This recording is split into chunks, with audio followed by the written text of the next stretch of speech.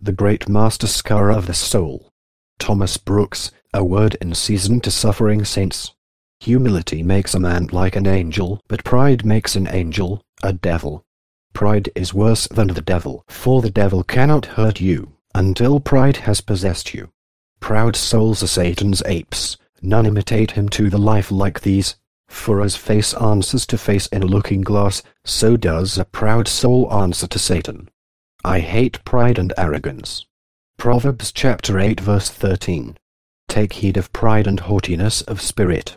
Pride is the great master scar of the soul. It will bud and blossom, it cannot be hidden. Pride is the leprosy of the soul, which breaks forth in the very forehead.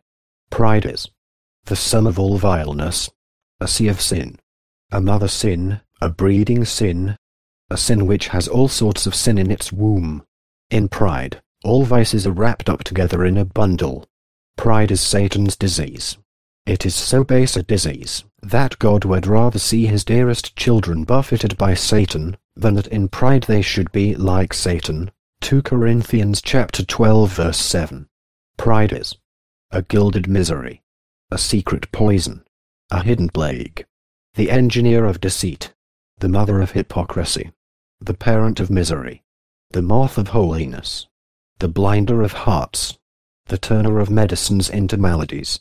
The Lord detests all the proud of heart. Be sure of this, they will not go unpunished. Proverbs chapter 16 verse 5. God will have nothing to do with proud people. He won't come near such loathsome lepers.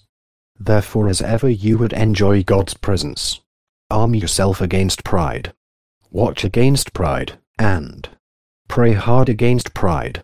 Something to ponder. Chrysostom calls humility the root, mother, nurse and foundation of all virtue.